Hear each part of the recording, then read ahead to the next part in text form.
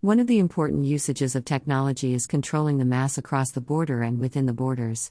Crimes related to identification theft or misuse of information are increasing day by day. Cross-border control is also one of the major issues that needed to be tackled. Biometric identity systems are one of the high-tech solutions among the AI developer being adapted in developed and also in developing countries. However, the issues related to the misuse of information by hackers or by any unauthorized group cannot be neglected. In Africa, ID4Africa, a collaboration between state governments, development agencies and industry has been rolled out with the concept of biometric identity systems. In Europe, EU cards for international students or workers have been rolled out with biometric information. In India, the Aadhaar identity card has been identified as the largest program where 92% of India's resident population has been issued with the card with the information registered in the system, i.e., the system holds biometric information for 1.339 billion people.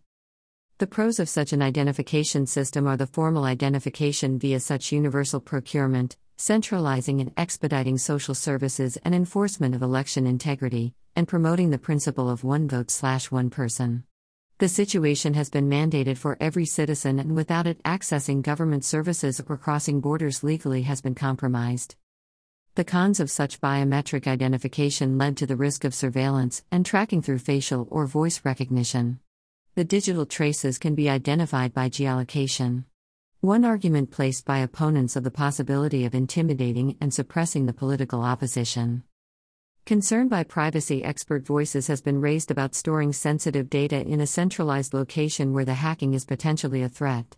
The risk of data breaches in the Aadhaar system, fear of being exposed to sensitive information led people to drop out of HIV antiretroviral treatment programs.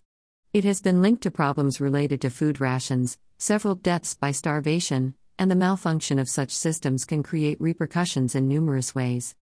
In my opinion, threat related to any technological app is not something new. Hacking, virus, or malfunction has been a major problem, but will it become an abusive force to handle such error affecting millions of people is still something to worry about. Source: Global AI Ethics, a review.